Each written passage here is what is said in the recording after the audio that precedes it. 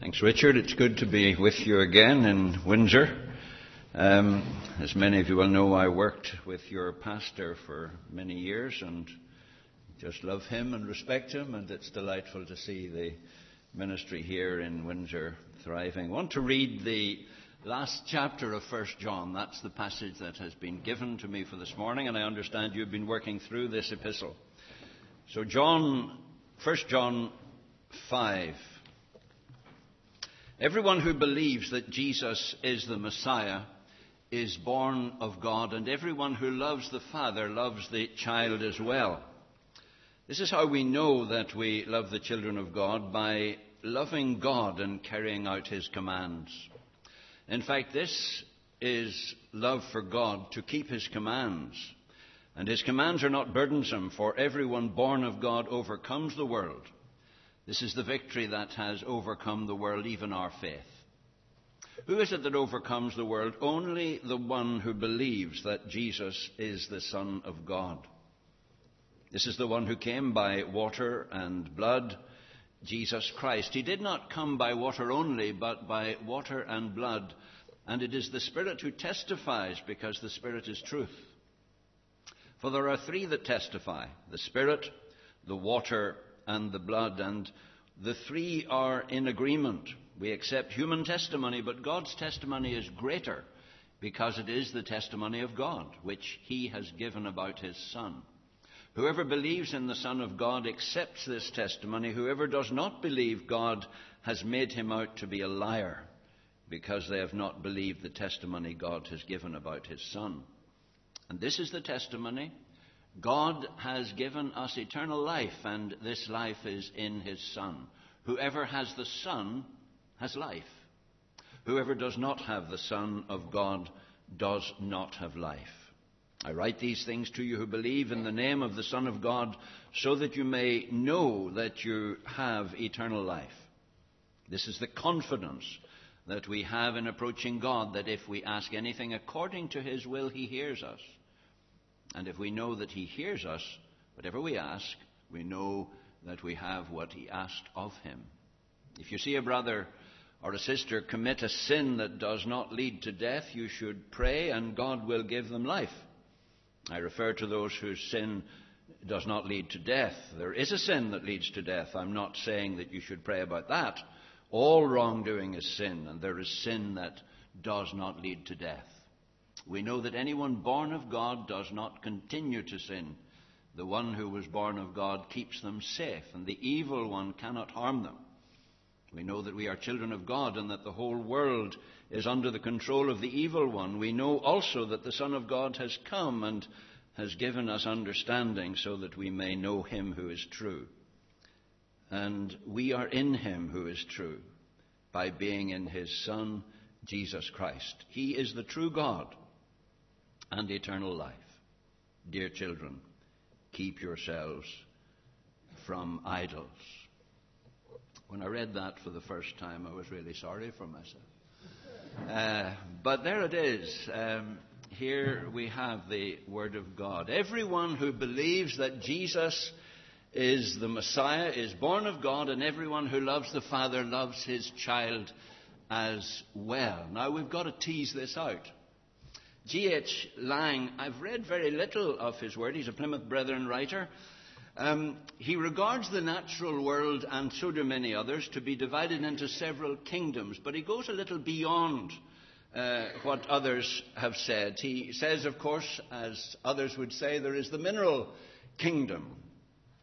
And next to that, there is the vegetable kingdom. And above this, he says, is the animal kingdom, into which most biologists would put mankind. But Lang, and I believe those of us who know the Word of God would agree with him, he says no. Certainly there are very definite characteristics that we share with the animal kingdom, but he says no, there is also the human kingdom, set apart by God, made in His image, with powers of reflection and reason and abstract thought and self-examination and speech and spiritual longing. But then he goes on and he points out that above all of these kingdoms, and certainly above the human kingdom, is another, the kingdom of God. And John has a great deal to say about this, the apostle. The only means of entering any of these kingdoms we know is to be born into it. Jesus, you remember, said to Nicodemus, flesh gives birth to flesh, but the Spirit gives birth to spirit. And Paul, writing to the Christians in Corinth, reminded them again, taking this theme but presenting it in a slightly different way, says, flesh and blood cannot inherit the kingdom of God. It is not possible without new birth, and hence the biblical imperative, you must be born again. And incidentally, the Bible gives a very interesting account of someone being reborn down the chain. We're very familiar, those of us who have become familiar with the Word of God and taught through Sunday school and listened to preaching from this pulpit, we're very familiar from this concept of being born again from the human kingdom into the kingdom of God and taking our spirituality up a stage. But the Bible does give an account of someone, and I just mention this by way of curiosity, down the chain when the judgment of God fell upon the proud King Nebuchadnezzar of Babylon. He was drenched, we're told, with the dew of heaven. And he lived among the plants of the earth, the animals, and among the plants of the earth. And this was brought about by an inner change which was brought by the hand of God. The Bible says, let his heart be changed. This is God addressing him as he looked out over Babylon and said, is not this not great Babylon that I have built? And God humbled him and said, let his heart be changed from that of a man, and let a beast's heart be given him, said God. And the result was, as you know, that for 7 years Nebuchadnezzar did not mind getting wet in the fields. To a great degree his humanity had gone. Grass was acceptable to him as food, and he saw no need to be shaved or groomed. The Bible even tells us that his nails became like claws, and the hairs of his beard became like the feathers of an eagle. Temporary rebirth down the chain in this case. And the clear teaching of the Bible is that if we are to share the eternal life of God and enter his kingdom, we need new birth. And there's nothing new about that to you. You're familiar with that. Now, the Apostle John does not want us to be vague on this issue. He really, and this I'm sure in the first 4 chapters you've seen some of this emphasis, because he collates 3 essential tests in order to determine, is this new birth something that you have really experienced? It's not something to be vague about. It's something that you've got to have confidence in, as Richard was stressing in another context. And so these 3 tests he gives us. Do we believe God? Do we obey God? Do we love God? These constitute the acid tests that this epistle draws out and brings firmly into this concluding chapter. These are the acid tests as to the reality of our claim to be followers of Jesus. We can say, as John, this is how we know. This is the basis of a confidence that is God-based. Here in the opening verses of 1 John 5, the apostle brings belief and obedience and love together. Indeed, faith that does not lead to obedience is shallow and utterly meaningless. And love without faith is powerless. All 3 in harmony are evidence of the new birth. And there is power. There is power in the name of Jesus. We sing about this, but do we experience it? And people at large are not getting it. And I really ask the question, are we? There is an excuse, you see, for those who don't know Jesus. Of course there is. There's an excuse for those who don't know Jesus. The Bible tells me that the prince of this world has blinded their eyes and their ears are plugged, but we who claim to know Jesus have no excuse. We have no excuse. When Jesus stood, you remember, on that hill at Bethany outside Jerusalem and shouted out those words, "Lazarus, come out." No dead man could hear those words, except for the fact that they were accompanied by the power of God to open ears. It's not enough for David to stand in this pulpit or anyone else to stand in this pulpit and even to be very well prepared. That's good, it's essential, but it's not enough. Because we've got to recognize that only God, the Holy Spirit, can open ears and open eyes. Only God can take spiritual truth and apply it convincingly to the hearts of men. If it were not so, if it was purely an intellectual thing, and I know I've said it before here, all the intelligent people would come to Christ and those with lesser intelligence would go to hell. But God has determined it differently. He has determined it differently. This is spiritual warfare. We need spiritual weapons. And do we back up the preaching from this pulpit, the teaching that's going on now among the young people? Do we back it up with adequate prayer? Because God must speak. It's not enough that I speak. That God might take the words as a consequence of people's praying and apply those. He speaks, said the hymn writer Wesley, he speaks, and listening to his voice, new life the dead receive. The mournful broken hearts rejoice, the humble poor believe. A time is coming, said Jesus, and is now come when the dead will hear the voice of the Son of God, and those who hear will live. We need to revisit and refresh our faith and our relationship with our God daily. He is the source of our victory. If we're to live overcoming lives, it will be only insofar as I'm picking up this verse again. I'm pleased that God emphasized this verse to Richard as he did to me as I read this passage.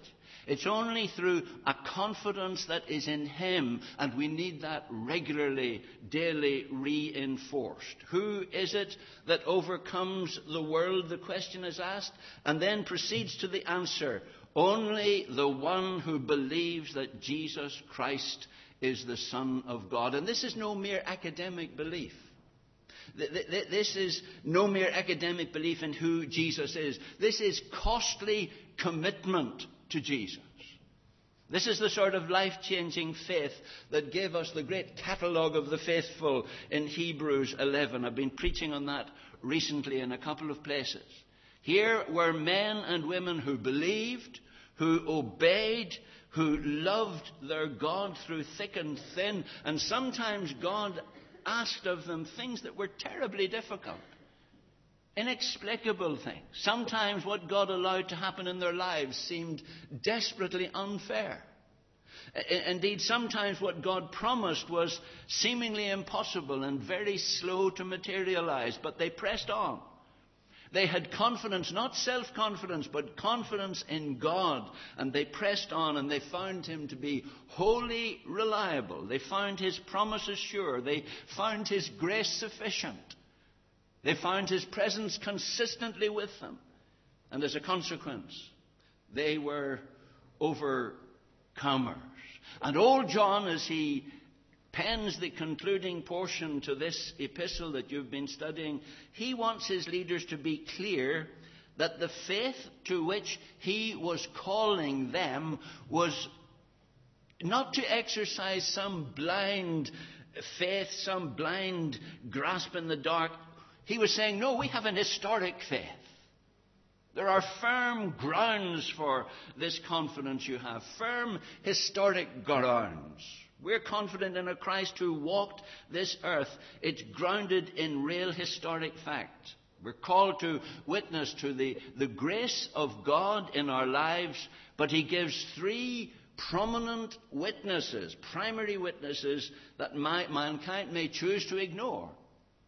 But these are the testimony of God, the powerful authority before whom the judge of all the earth says mankind is without excuse. And you know the three, they're mentioned here: the Spirit, the water, and the blood.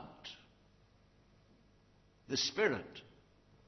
God the Holy Spirit is the key witness, the prime mover. He's present this morning. He's moving among us.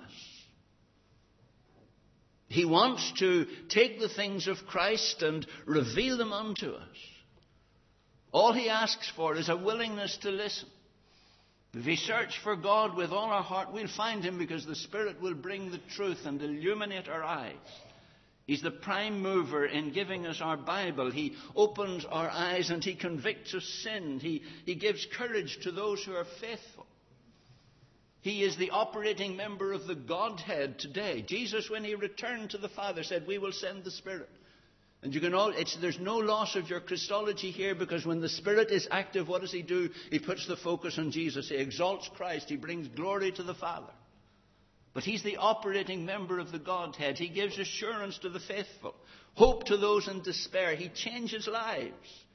And only he can apply the truth effectively and open hearts and bend wills. And sometimes he moves just in one or two in a congregation.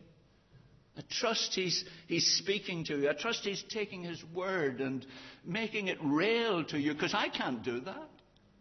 All the oratory that one might seek to muster will fall dead unless the Spirit of God takes it and moves spiritually within you.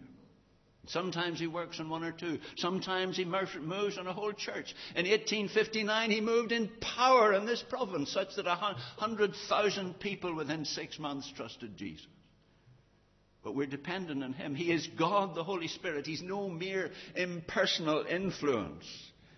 He miraculously brought life into the womb of a young Jewish virgin. And if we are ever going to be reconciled to God, and I know many of you, most of you have, then it's he who brought the truth of Jesus and made it real, applied forgiveness, clothed you in the righteousness of Christ, came to dwell within you. He is God, testifying to his own truth, his own Son, the Spirit. The water. The water. What does John mean when he refers to the witness of the water? Well, remember that what we're about here are not some vague allegories or spiritual speculation. As I say again, these issues have historical fact behind them.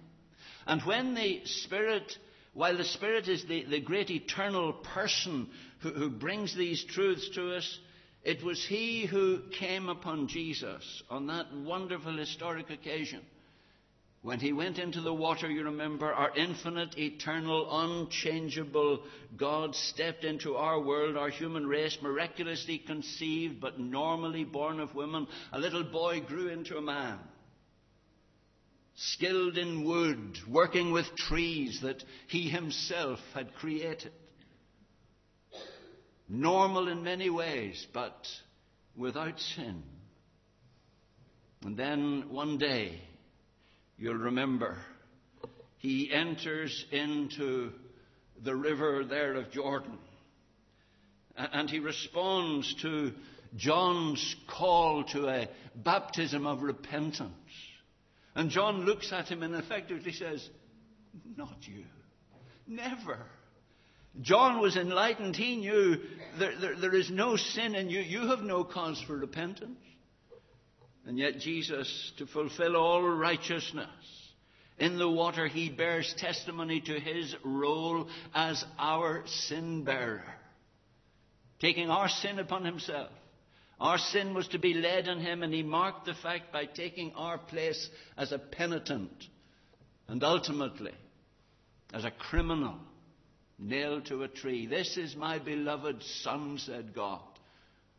On that occasion, as he bowed to the baptism of repentance with John, this is my beloved Son in whom I am well pleased. The Spirit, the water, and the blood.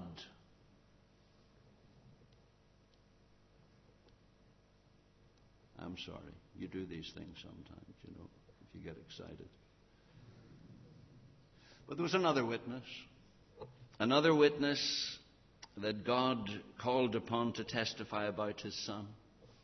A dark day, I don't need to dwell on it. We've been thinking about it here in the elements that are before you. A dark day when the one who was conceived by the Spirit was baptized in water, then nailed for us to a cross. And the blood becomes the last of the three great testifiers. The message that we are entrusted about is all about Jesus. The Spirit and the water and the blood all point to him. Our Christian faith is not about a body of doctrine to be confessed, but rather a person to be followed, to be trusted. It's unambiguous. Whoever has the Son, we read there, has life. Whoever does not have the Son does not have life. And while there is a strong warning and appeal in this to all of those who don't know Jesus, the primary purpose of the letter is to reinforce our confidence, the confidence of those of us who are trusting him. Verse 13, I write these things to those of you who believe. I keep coming to that, forgive me. Because here's where the battle was won, at this cross.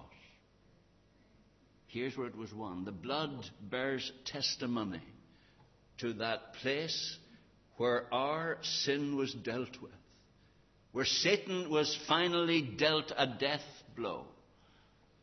The Spirit, the water, and the blood. I'm sure you've all heard at least a version of the old proverb. I think it's a Persian proverb that was translated into English. And it goes like this: he who knows not and knows not that he knows not is a fool. Shun him. He who knows not and knows that he knows is ignorant. Teach him. He who knows and knows not that he knows is asleep. Waken him. And he who knows and knows that he knows is a wise man. Follow him. The story is told about George Bernard Shaw that he gave a broadcast, a lecture on one occasion on the peculiarities of the English language, in which he claimed that there are only two words in English that start with S, but they're pronounced as though it was sh, S-H. And he left the matter there to puzzle his audience, got an arrogant letter from a woman listener. She said there's only one such word, and that word is sugar. To which he replied, "Oh, no, I've switched it off. Madam, are you sure?" Now, it's only a bit of fun in this context. But when it comes to the matter of eternal life, then to be sure is vital. It's vital. And one of my fears often in a pulpit, when one wants to encourage the confidence of a believer in their faith, in their position in Christ, is that one might rock someone in a cradle of false security. Are you sure this morning? Are you applying these tests? You see, right at the beginning of his letter, John wrote, we write this to make our joy complete. And the R there, by the way, is the universal R. It includes your. And in fact, the margin of your NIV will say that. It could be our or your, because it's us all. And then in this closing chapter, you'll notice, I write these things to you who believe in the name of the Son of God, so that you may know that you have eternal life. And the two go together. Joy and this certainty. The two go together because the only real solid basis for true lasting joy is to know that we have eternal life. Do you know it this morning? I realize that we are made differently. Some of us are more demonstrative than others. Some of us by nature have a more cheery disposition. Others more seriously disposed. But whatever our natural disposition, we have strong grounds for this confidence and this joy. We're forgiven. We have eternal life. We have God's presence with us. We know how the whole drama is going to end. We have God's word for it. To know these things is grounds for solid joy. And if we're not excited about it, how do we expect others to get excited about our gospel?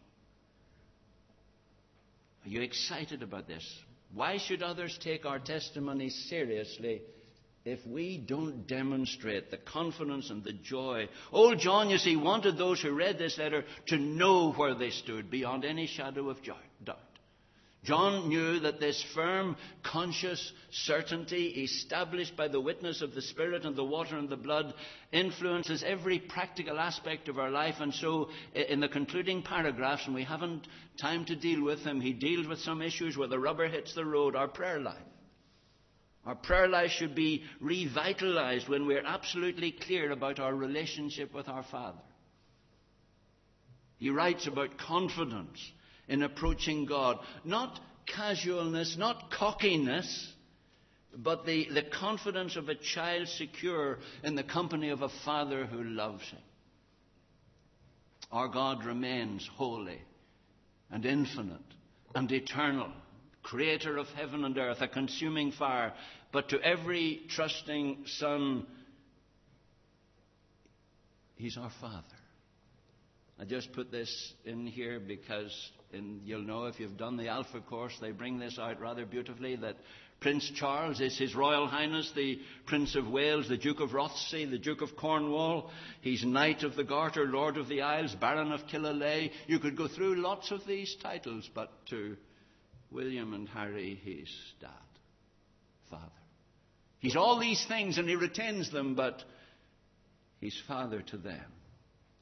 And so it is with us.